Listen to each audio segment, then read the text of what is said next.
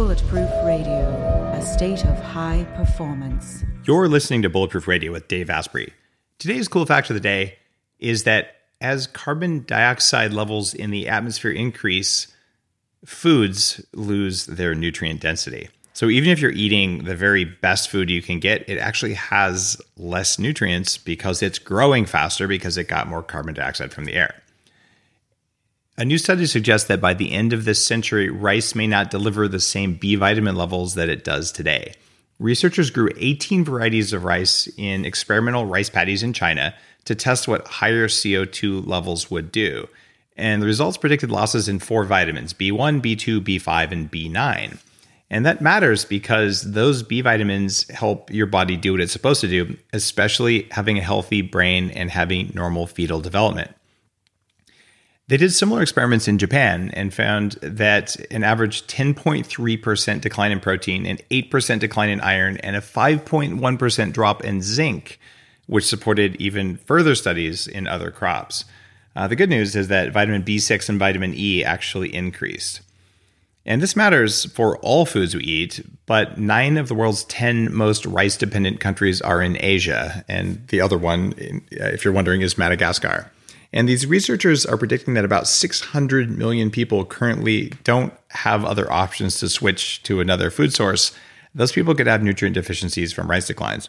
What this means is that you want to pay attention to the nutrients you're getting. You want to eat the highest quality food you can get. And I think there's a good argument for supplementing, especially if you can get good quality supplements identical to what you would find in food.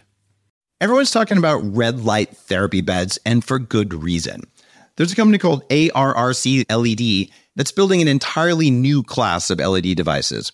ARRC LED beds integrate proprietary scanning technology and frequency protocols to shape the delivery of 6 different wavelengths in dose-optimized photobiomodulation. Yes, that's a lot of words. What it is, though, is that photobiomodulation improves the underlying energetics of the cells in your body. And those changes can benefit nearly every tissue and organ and system in your body. You change your cells and you change your life. For more information, visit arrcled.com. Today's guest is a dear friend and amazing human being named Alberto Villoldo. Alberto is a medical anthropologist who studied shamanic healing in the Amazon and Andes for more than 3 decades. I've done training with him years ago, and we've known each other ever since. He's an author, and he's the founder of the 4 Winds Society, which is an organization dedicated to bringing ancient shamanic traditions into modern medicine and psychology. This is Dr. Villoldo's 4th show on Bulletproof Radio, and we're going to talk about the direction of his work since our 3rd interview back in 2016. And we're going to talk about his new book that comes out at the end of July. Alberto, welcome back to Bulletproof Radio. Thank you, Dave. Great to be with you. Many listeners may not have heard your how you came about being where you are, and I want to go through that for new listeners. The show's grown quite a bit in the last year and a half. So you went to the jungle as a young man because you were hired by a drug company to go down and find cures for all these modern diseases. And what happened with that? By Big Pharma, Dave. I hate to admit it. Big Pharma hired me. I was actually teaching at San Francisco State University, and I was running a laboratory. We had a brain lab, and my lab was in the brain section of biology department. I was surrounded by 200 different brains, and we were studying whether we could create psychosomatic disease, because we knew we could create psychosomatic health. And I realized I wasn't going to find it in the laboratory. So I packed up, got a research grant, and funded by big Swiss pharma to go into the jungle and help them find the next big heart disease or cancer or dementia cure. And, I was a young graduate student. 3 months in Swiss francs was a lot of money. But I came back empty-handed. I didn't find the miracle cure that we're looking for and that would make me famous and both of us rich, because there was no cancer, no heart disease, and no dementia in these communities that didn't have the standard American diet. They didn't get sick. And so you sort of came back empty-handed, but you ended up going back down and spending, about 20 years learning from these ancient medical people or medicinal people. I don't know what to call them, shamans, traditional medicine. How did you do that? Like, how did you fund that? How did you decide to kind of put your life on hold and go spend so much time in the jungles? Well, they knew brain science that we didn't know back at the university. They knew how to prepare ayahuasca, for example. Ayahuasca is identical to serotonin. Ayahuasca is a very powerful psychedelic, but structurally it's identical to serotonin, which means that it turns your entire brain on at once. And if your brain is clear, if you're not toxic, if you don't have a bunch of mercury in your brain, if you haven't been eating a lot of grains, if you've not been exposed to, if your mom did not cook in aluminum cooking pots and you did not grow up in a house with lead plumbing, then you could have these amazing visionary experiences. Now, I was very toxic, so I had to go through a process of detoxification to be able to handle my entire brain being turned on at once. And when you do, then you are able to understand how the cosmos works. And then you're able to bring that into your life in a way that's creative and practical. And this is kind of the topic of my new book, which is called The Heart of the Shaman. Because when you turn your brain on, you're actually turning on your heart. And you're able to connect with the heart of sky and the heart of space and spirit in a very tangible way that is not religious. It sounds like what you're saying, though, is that if your biology isn't working because you're feeding it wrong or because of these toxins, that some of the natural but unusual states we're capable of are just not available to us. They're not available. No. Now, this has been my experience as well. When I went from this point where my brain was really not working and I'd weighed as much as 300 pounds, and I started really working on how do I fix the brain, I ended up eventually having to fix my body. And when I did that, it made a huge difference.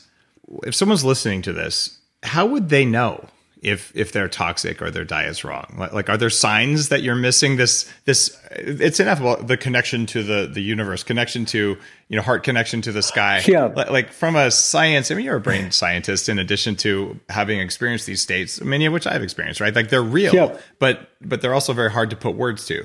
How does a listener know? Like, oh, I need to fix my body, or maybe I just need to meditate. Like, well, if you don't fix your body, you're not going to have an idea of what's possible. It's like when you're sick, when you stop having a cold, you realize how good it feels to be healthy, and it's the same condition that we're in right now. So that in the heart of the shaman, in the new book, what I say is that the shaman recognizes that they're not in their fully expanded capacity when they're caught in a nightmare.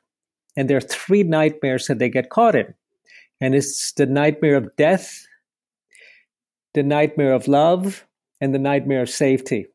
So if you find yourself looking for safety in the wrong places, or that you can't find love, you can't find it in your partner, in your relationship, in yourself, or you're butting up against fear, and all fear is fundamentally a fear of death, it means that you have to upgrade the system. When I first heard this 15 or so years ago, that all fear is a fear of death, I'm like, look, I'm an engineer here. Like, I'm not afraid of dying. Like, there's nothing that's going to kill me. There's no reason for me to be afraid. Therefore, I'm not afraid. What would you say to that? I'd say that that whole scenario changes when you're faced with the possibility of not dying quickly, but a gradual, slow, debilitated death, wheelchair bound, stuck to a bed for the next 10 years while your body decides to die off. This is the ultimate fear. And once you upgrade your brain, you understand that death does not exist. Well, I mean, Alberto, for you, I mean, you're a little older than I am, so that's definitely a greater fear. But when I put on my 24-year-old hat, I was afraid I was never going to find the right person to be with. I was afraid I was going to fail in my career. I was afraid no one would love me. I was afraid of being alone. Like, and I worked through all those fears. Like, those don't drive me anymore. I didn't even know that half of those were my fears, other than fear of like failing in my job. That was a big thing. So, how do those translate to fear of death? Well, it translates into an attitude of fearlessness. So that what happens when you're being driven by fear, you're being driven by a more primitive brain, by your fight or flight response, by your limbic brain that's always looking for safety in the wrong places. It's always looking for love in the wrong places. It has a pretty twisted model of what success is. The way we measure success is frequently by fame and fortune. And the shaman says, no, you got to measure success by how you're learning to get out of this life alive and plan for this extraordinary journey that's ahead of you. So where are you investing your resources and your energy? And so to do that, you've got to wake up. You got to go through 3 steps. The first one is to wake up. The second one is to grow up, because you got to do a little bit of growing up in the process. They'll never make me. Oh, sorry. And the third one is you got to show up. Okay. What does that mean? Walk me through those. Well, waking up, it means that you wake up from the cultural trance that we're all kind of embedded into and educated into. You wake up to the fact that you are on an amazing journey through this life, that you're an explorer, that you're not a slave, that you have tremendous potential and possibility, that you're not a diagnosis. I have people coming into my office with a diagnosis, and that's the worst nightmare you could be given. Because my job is to tell them, look, you're a living miracle.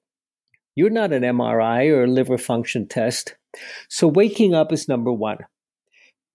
Growing up is absolutely essential because you've got to get over the mommy-daddy stuff. You've got to get over... What is that, Alberto? That's something a lot of people haven't been over, even when they're 60. More details there.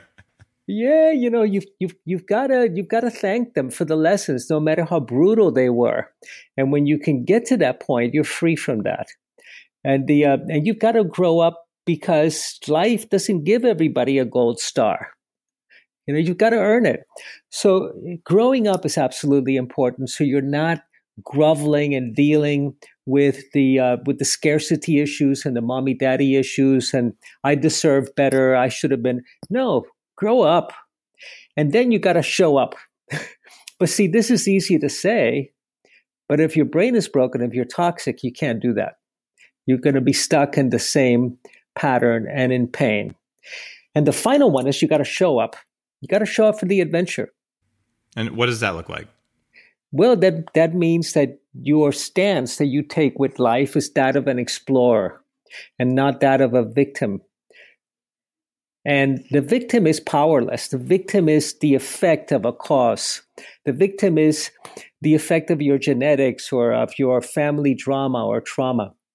The explorer in our language is epigenetic. It says, hey, I may have been born in this family, but I can have any dream that I want to have. And eventually, what I say in my book, In the Heart of the Shaman, is that you have to discover a sacred dream. Not just a dream of a little bit better life or a little bit better car or a little bit more money or a little bit nicer looking spouse, but a sacred dream where you can participate in dreaming the world into being. And when the shaman does that, the shamans in the jungle, when they did that, they were called a luminous warrior that has no enemies in this world or the next. And that was an exalted state. When you were a luminous warrior, you were fearless. And you didn't need any enemies to discover who you were. You didn't need any adversaries. You were able to embark on the epic adventure that we came here to have in this world. So let's say we've got a 50-year-old hedge fund manager, and I know there's more than a few of those listening to the show because some of them have become friends. Translate what you just said. I got enough money. I've got 6 Teslas and a Ferrari, and I feel like I'm showing up. How does this translate into someone who's at least outwardly successful and maybe even somewhat inwardly successful? Like what are the steps you might take as a relatively successful functioning adult? Well, that's the seduction. The seduction is I've made it, but what's going to happen when you realize that where do I go from here? Is this what my life is about? And that day of reckoning comes for everybody. For most people, it comes at their deathbed. For the shaman or for us that are conscious, By the way, Dave, did you know that only 2 species out of more than 10 million species in the planet, that only 2 species does the female live beyond menopause? You know that, right? I did not know that. No? Well, there are over 10 million species in the planet, and only 2, and which are humans and orcas. Does the female live beyond menopause? Because nature has no use for the individual other than to reproduce. After you're no longer useful reproductively, menopause, ciao, goodbye. Right. And these are the 2 smartest species. And this kind of intelligence that nature looks for is what we call spirituality, not religion. Religion is about making life a little bit safer, more comfortable, and explaining a bunch of things. And no, this is spirituality, which is what the explorer looks for. This is the exploration of consciousness, of who am I in this world and what's my journey about? And particularly if the journey extends beyond this life. Okay, so now you lost a lot of people who are listening, saying beyond this life. What does that mean? And I mean, I've spent lots of time in altered states. I don't have an issue with it, but half of listeners are saying, "What do you mean beyond this life?" Walk me through your perspective on that.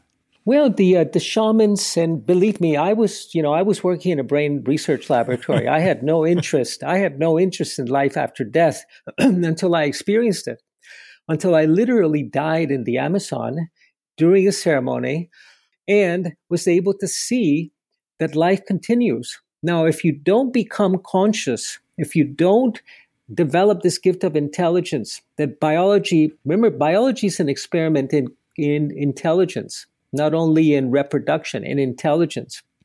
And you have the ability to create psychosomatic health. You have the ability, when you wake up, your higher brain function to understand the continuity of life. And then you've got to position yourself to how do I make the best investment? If life does continue, what do I do?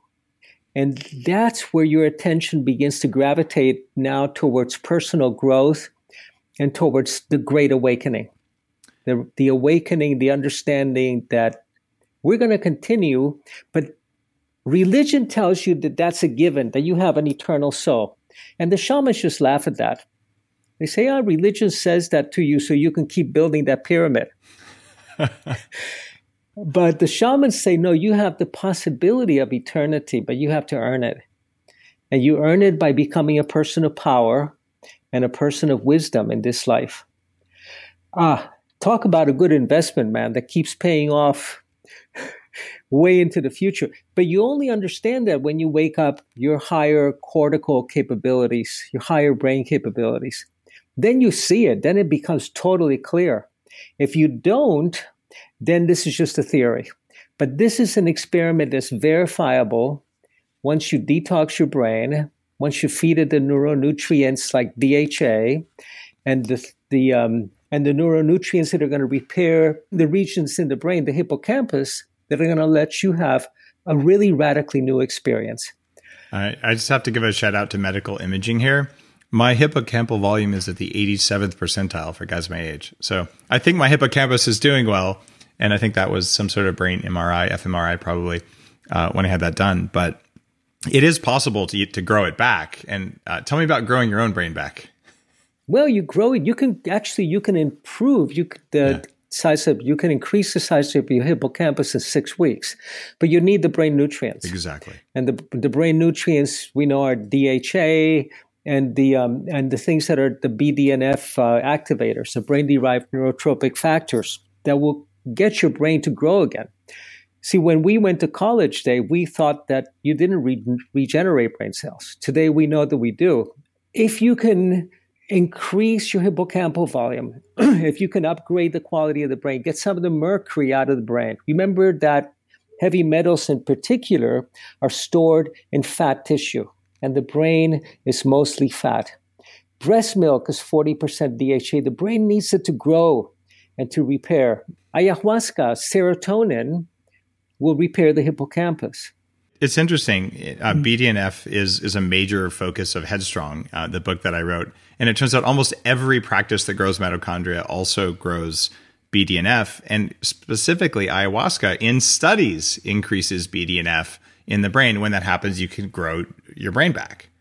Absolutely, you can. But to do that, you need to have an adequate supply of serotonin, because ayahuasca is identical to serotonin. And what produces serotonin, 85% of your serotonin is produced in your gut by your gut flora. So if your gut is not repaired, you cannot upgrade your brain, no matter how much fish oil you take. So these are the hurdles that are keeping modern humans functioning at a fairly low level of stupidity, or low grade intelligence from an evolutionary standpoint. You said that you died in the jungle during a shamanic ceremony. What happened? Well, I saw my own death. And when I reflected on it the following day, I understood that what I saw and what I experienced, I lived, I went through this death, but I woke up the next day alive, was the death that I feared I would die when I was a little boy. This was the death, the shamans said, this is the death that is festering within you, and you've gotten rid of it. So what I was getting rid of was some very deeply seated fears. And then I met death. Then I met the angel of death. And the angel of death is a metaphor, of course. Death is part of life. It's a very natural process. But in meeting this angel, I understood that the beauty of life is that it ends. Is that in transience, the fact that we're passing through this life, impermanence. This flower that I smelled today, this morning, is not going to be there tomorrow. That's what makes it so exquisite. And I became eminently comfortable with my own journey through this world. And that gave me a courage that I never had before. Before, I was afraid for my job at the university. I was afraid I was not going to make tenure as a professor. I was afraid I was not going to have enough money to raise my family. What I received as a gift was an immense dose of intravenous courage. And this is how I live my life today. I don't live it with a what if, what might happen, but what are the possibilities? And this is what we have as a promise for each one of us that are willing to do the experiment in intelligence that biology has programmed for us. So you've got to upgrade the brain, you've got to wake up, grow up, and then you've got to show up. Every book I've ever read about advanced spiritual traditions, all the different shamanic practices around the planet have something to do with death. Whether you're looking at like an Inuit initiation ceremony or something down in a jungle in a very different environment, there's always something where there's a ritualized death. And I believe that the mechanism or the reason that they're doing that is exactly as you described. It's to remove that fear, because when you at least experience the sensation of it and you realize that, well, you didn't die, it removes fear. And like you said, it increases courage. So all of a sudden you can show up because, I'm not going to die. Or maybe you will die. But if so, the intrinsic fear of it has dropped away. And for the skeptics listening who are saying, come on, like this is all too far out there. Here's where I ended up on this. I cannot prove beyond a rational doubt that there is an afterlife or that there isn't. I can tell you, though, that if my nervous system, like the primal parts of me, believe that there is one, whether or not I do is different. It removes an enormous amount of fear from my automated behaviors, the things that happen when I'm not thinking about it.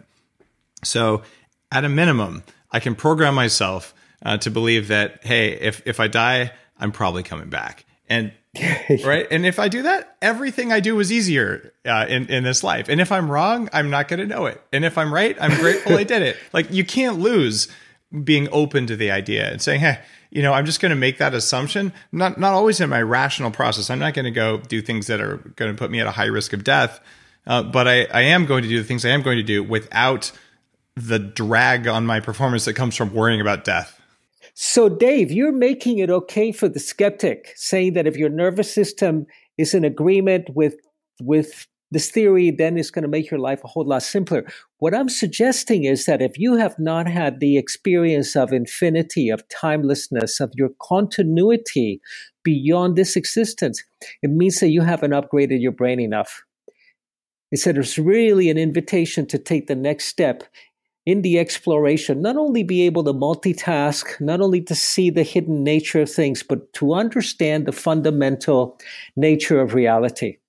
And this is what shamans have always attempted to do. They wanted to understand how the whole thing, the cosmos, worked. And we can do that, but we need to have access to these higher order neural networks. My own path has taught me that the world is more complex and has more layers than we think it is. And it's kind of funny. One of the first things that taught me that is when I was 16, I got a radar detector in my car because I liked to speed at the time, as a lot of 16-year-olds do. And I would drive around and I'm driving through all these invisible fields and I can't see them, but I have this little thing that beeps every time I go through them. So I'm like, there's one landscape where I see roads and cars and trees. And there's another landscape where there's these bubbles I'm driving through that are totally invisible, but they're real.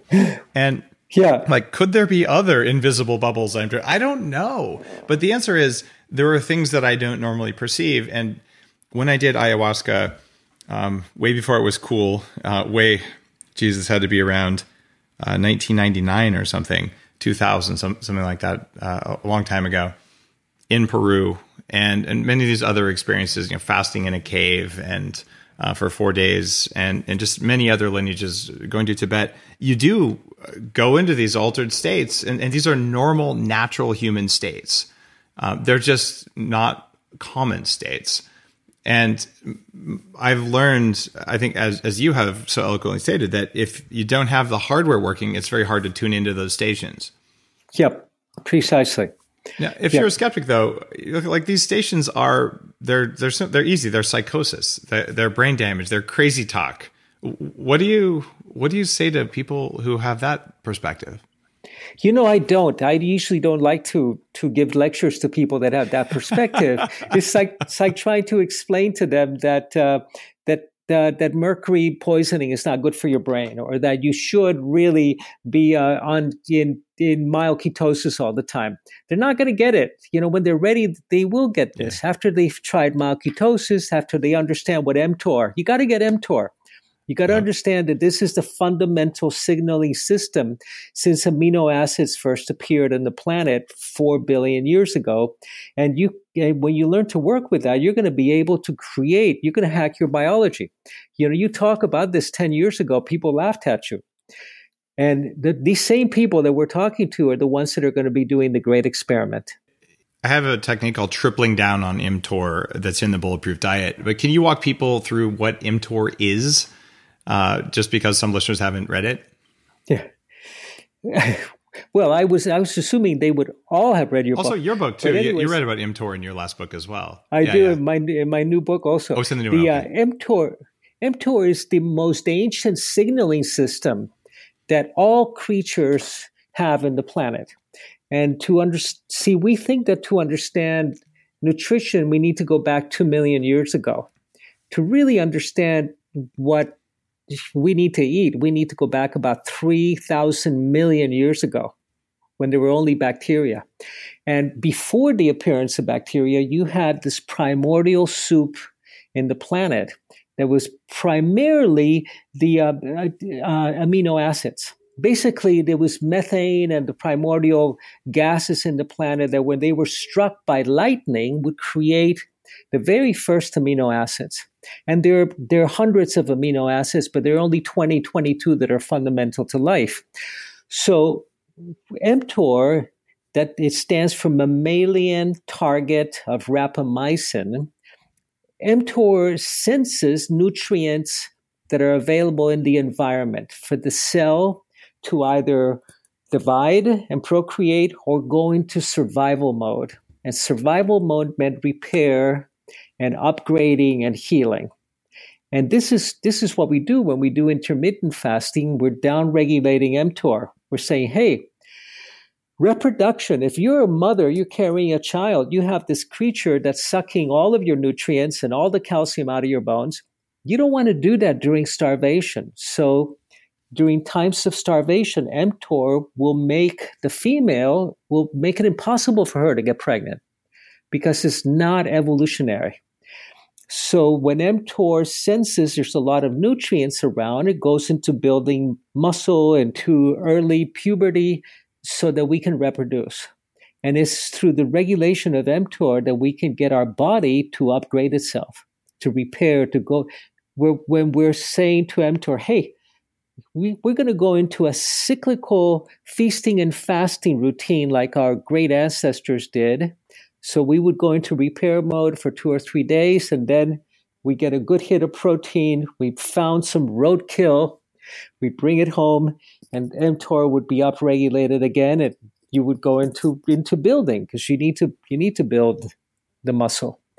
But what happens later on is that, for example, if you take really very basic organisms like yeast and you starve them completely, you double their lifespan. But they're not very happy. So we want to work with this starvation principle, because at that point, when we're downregulating mTOR, there's a point in which you're upregulating all of the higher order neural networks in your body, not just your brain. And there you're able to have these transcendental experiences. And then you understand that we're part of a great experiment. And then you wake up. See, what my new book is about is waking up from 3 dreams that keep us caught in fear. And you can only do that once you access the higher brain. You wake up from the dream of scarcity or safety, the dream of death, and the dream of love, that dream that turns into a nightmare. And then you can have a sacred dream. And in the book, I talk about the shamanic techniques that you can do to help you wake up from these dreams and into your sacred dream. But that's a brief thing on mTOR. Well, it's fantastic, because every tradition, at least every spiritual tradition, every ancient spiritual tradition that I'm aware of, has a period of fasting involved. And a lot of modern practices do as well. But it's clear that there's something interesting going on there. But you go a lot deeper than that in your new book. And I've received the outline that you sent, but I haven't read the copy, the pre-publication copy. Whenever that comes out, I'm looking forward to seeing it. But you do talk about time travel in the book, which is a really powerful shamanic technique. Can you explain what that is and how you do it? Well, the notion here is that if you can get to these higher states of consciousness, time becomes fluid. Time becomes flexible. You can actually anticipate what's going to be happening a year from now or 100 years from now. These were the prophets of old. But if you were a shaman and you lived on the coast, you had to take the fishermen to where the fish were going to be the next morning. If you lived in the mountains, you would have to take the hunters to where the buffalo were going to be the day after tomorrow. And if you got there and there were fresh buffalo tracks, but no buffalo, you were out of a job. So you had to track into the future. And this is a capability. We think that these are supernatural powers. They're not. They're totally natural capabilities that have to do with achieving extraordinary human potential. You break out of linear time. You're able to discern which way things are going in the future. And you're actually able to journey there in your imagination, in your mind, to be able to install the kind of future that you want to have for yourself.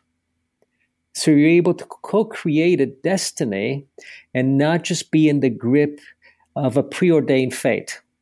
I know this is getting pretty out there, but this is what happens when you understand the experiment. And it's an experiment in intelligence and spirituality, not in religion. Religion is a very different thing. It's about exploration. I've read about the Cody London Tracker School, which is something that's on my list of things to do.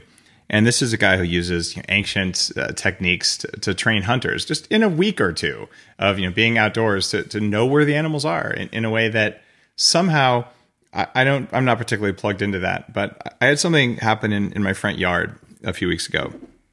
I walked out and I saw a bald eagle on the ground in the front pastures. And I thought, it's probably injured because you don't really see bald eagles on the ground very often. So I walked over there thinking, I'm probably going to have to rescue this thing. And then it flies away and just screams angrily at me. And I look and there's a rabbit half dead. But what was fascinating to me is I looked around in the trees and there was another eagle, probably the partner of that one. There was also a falcon. There were 2 species of owls and 2 hawks. And all of them were there to share on the feast that the eagle had taken down. And the owls are supposed to be asleep. They're nocturnal. But somehow these animals were plugged into some sort of information system where they all knew that food was there. And we could say, oh, they probably heard it. And maybe they did, right? But maybe they just knew. And I was completely blown away. It's like, you really don't see falcons around here that much. But how did they all know to triangulate on one kill, given that they fly for, dozens and dozens of miles every day, to be right there at the right time? I don't really know, but it sure looked interesting to me. Is that the kind of skill that we're talking about? That's exactly the kind of skill we're talking about. But we want to apply it to a human scale. Yeah. How do you make sure that you're there at the right time, that you show up at the right time, not when the buffalo are about to come by or after the buffalo have gone by, not when opportunity has passed you. So how do you, and this is called, in psychology, they call it synchronicity. How do you have this magical synchronous relationship with life when the day that you're running a couple of minutes late, the train happens to be late that day? And this is really an invitation for us to explore how we can hack our consciousness, how we can hack the field in a really creative way to experience our complete, extraordinary humanity that extends to this region that we have called the extraordinary, the beyond human, which is not. Do you believe in luck? I rely on luck. Are you kidding? I count on it, and it shows up for me. So luck is exactly that. When you work with the shamans in the high Andes, they'll do a ceremony to call your luck back because you become unlucky. You hit all the red lights on the way to work instead of all the green lights, or in your life, you hit all the red lights. And when they do the ceremony where they upgrade the quality of the information in your energy field, suddenly your luck changes. You're not swimming against the current anymore. Life is conspiring on your behalf instead of against you. So, here's where we start getting into what is the next level in this great exploration. Once we have detoxified the body, gotten some of the poisons out of the brain, trained a little bit the mind through meditation or through athletics. Athletics are the Western practice of meditation or in the gym. And then what happens in the great exploration? How do we understand how the universe works personally, without the math?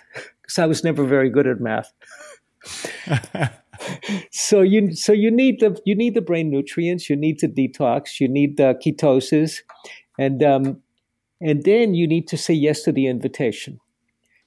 I had a dream 2 nights ago. In my dream, I was having dinner with my father, who had died 20 years ago, and we were in a galleon, in a ship that had cannons on the sides, where we were being served on the deck this scrumptious dinner with a wine from 1640. I remember the date of the wine, which I thought was probably the date of the ship also. And it seemed perfectly normal. In the dream, it was the most natural thing in the world for us to be in this galleon 400 years ago. And this is the same with this dream that we're waking up into every day. It seems perfectly natural and normal. But when you wake up inside the dream, when you wake up and you remember, when you wake up inside the dream and you know that you're dreaming, that's called a lucid dream. But when we do that in our waking dream, this is also a kind of lucid dream. And you suddenly understand that you're the dreamer and that you're no longer being dreamt by your genetics or by your diagnosis or by your family drama or by the politics of the time, but you can become the dreamer and change the dream. And this is what the heart of the shaman is about, and what the essence of the great, the ancient teachings are. This is at least what I discovered in my time in the Amazon jungle. You also discovered something called primordial light, and you write about it in your new book. What is primordial light? The primordial light is the substance that we're all made of, because we're all light beings. We're made of light. What happens when photosynthesis is we're taking light and turning it into plants. And then we're eating plants and we're turning it back into light in the Krebs cycle. And our mitochondria take sugars and fats and they turn it back into light, into a molecule called ATP, which is light. It's a adenosine 3-phosphate. Phosphate is light. So we are beings of light. Mitochondria communicate with each other through light. And we communicate with each other through light also. But you can't do that if your brain is toxic. When you say we communicate with each other through light, I mean, isn't sound a primary way, or do you mean through vision, or do you mean some sort of esoteric light? Like, what does that mean? No, I mean through light that's off the visible spectrum. Okay. So because we see.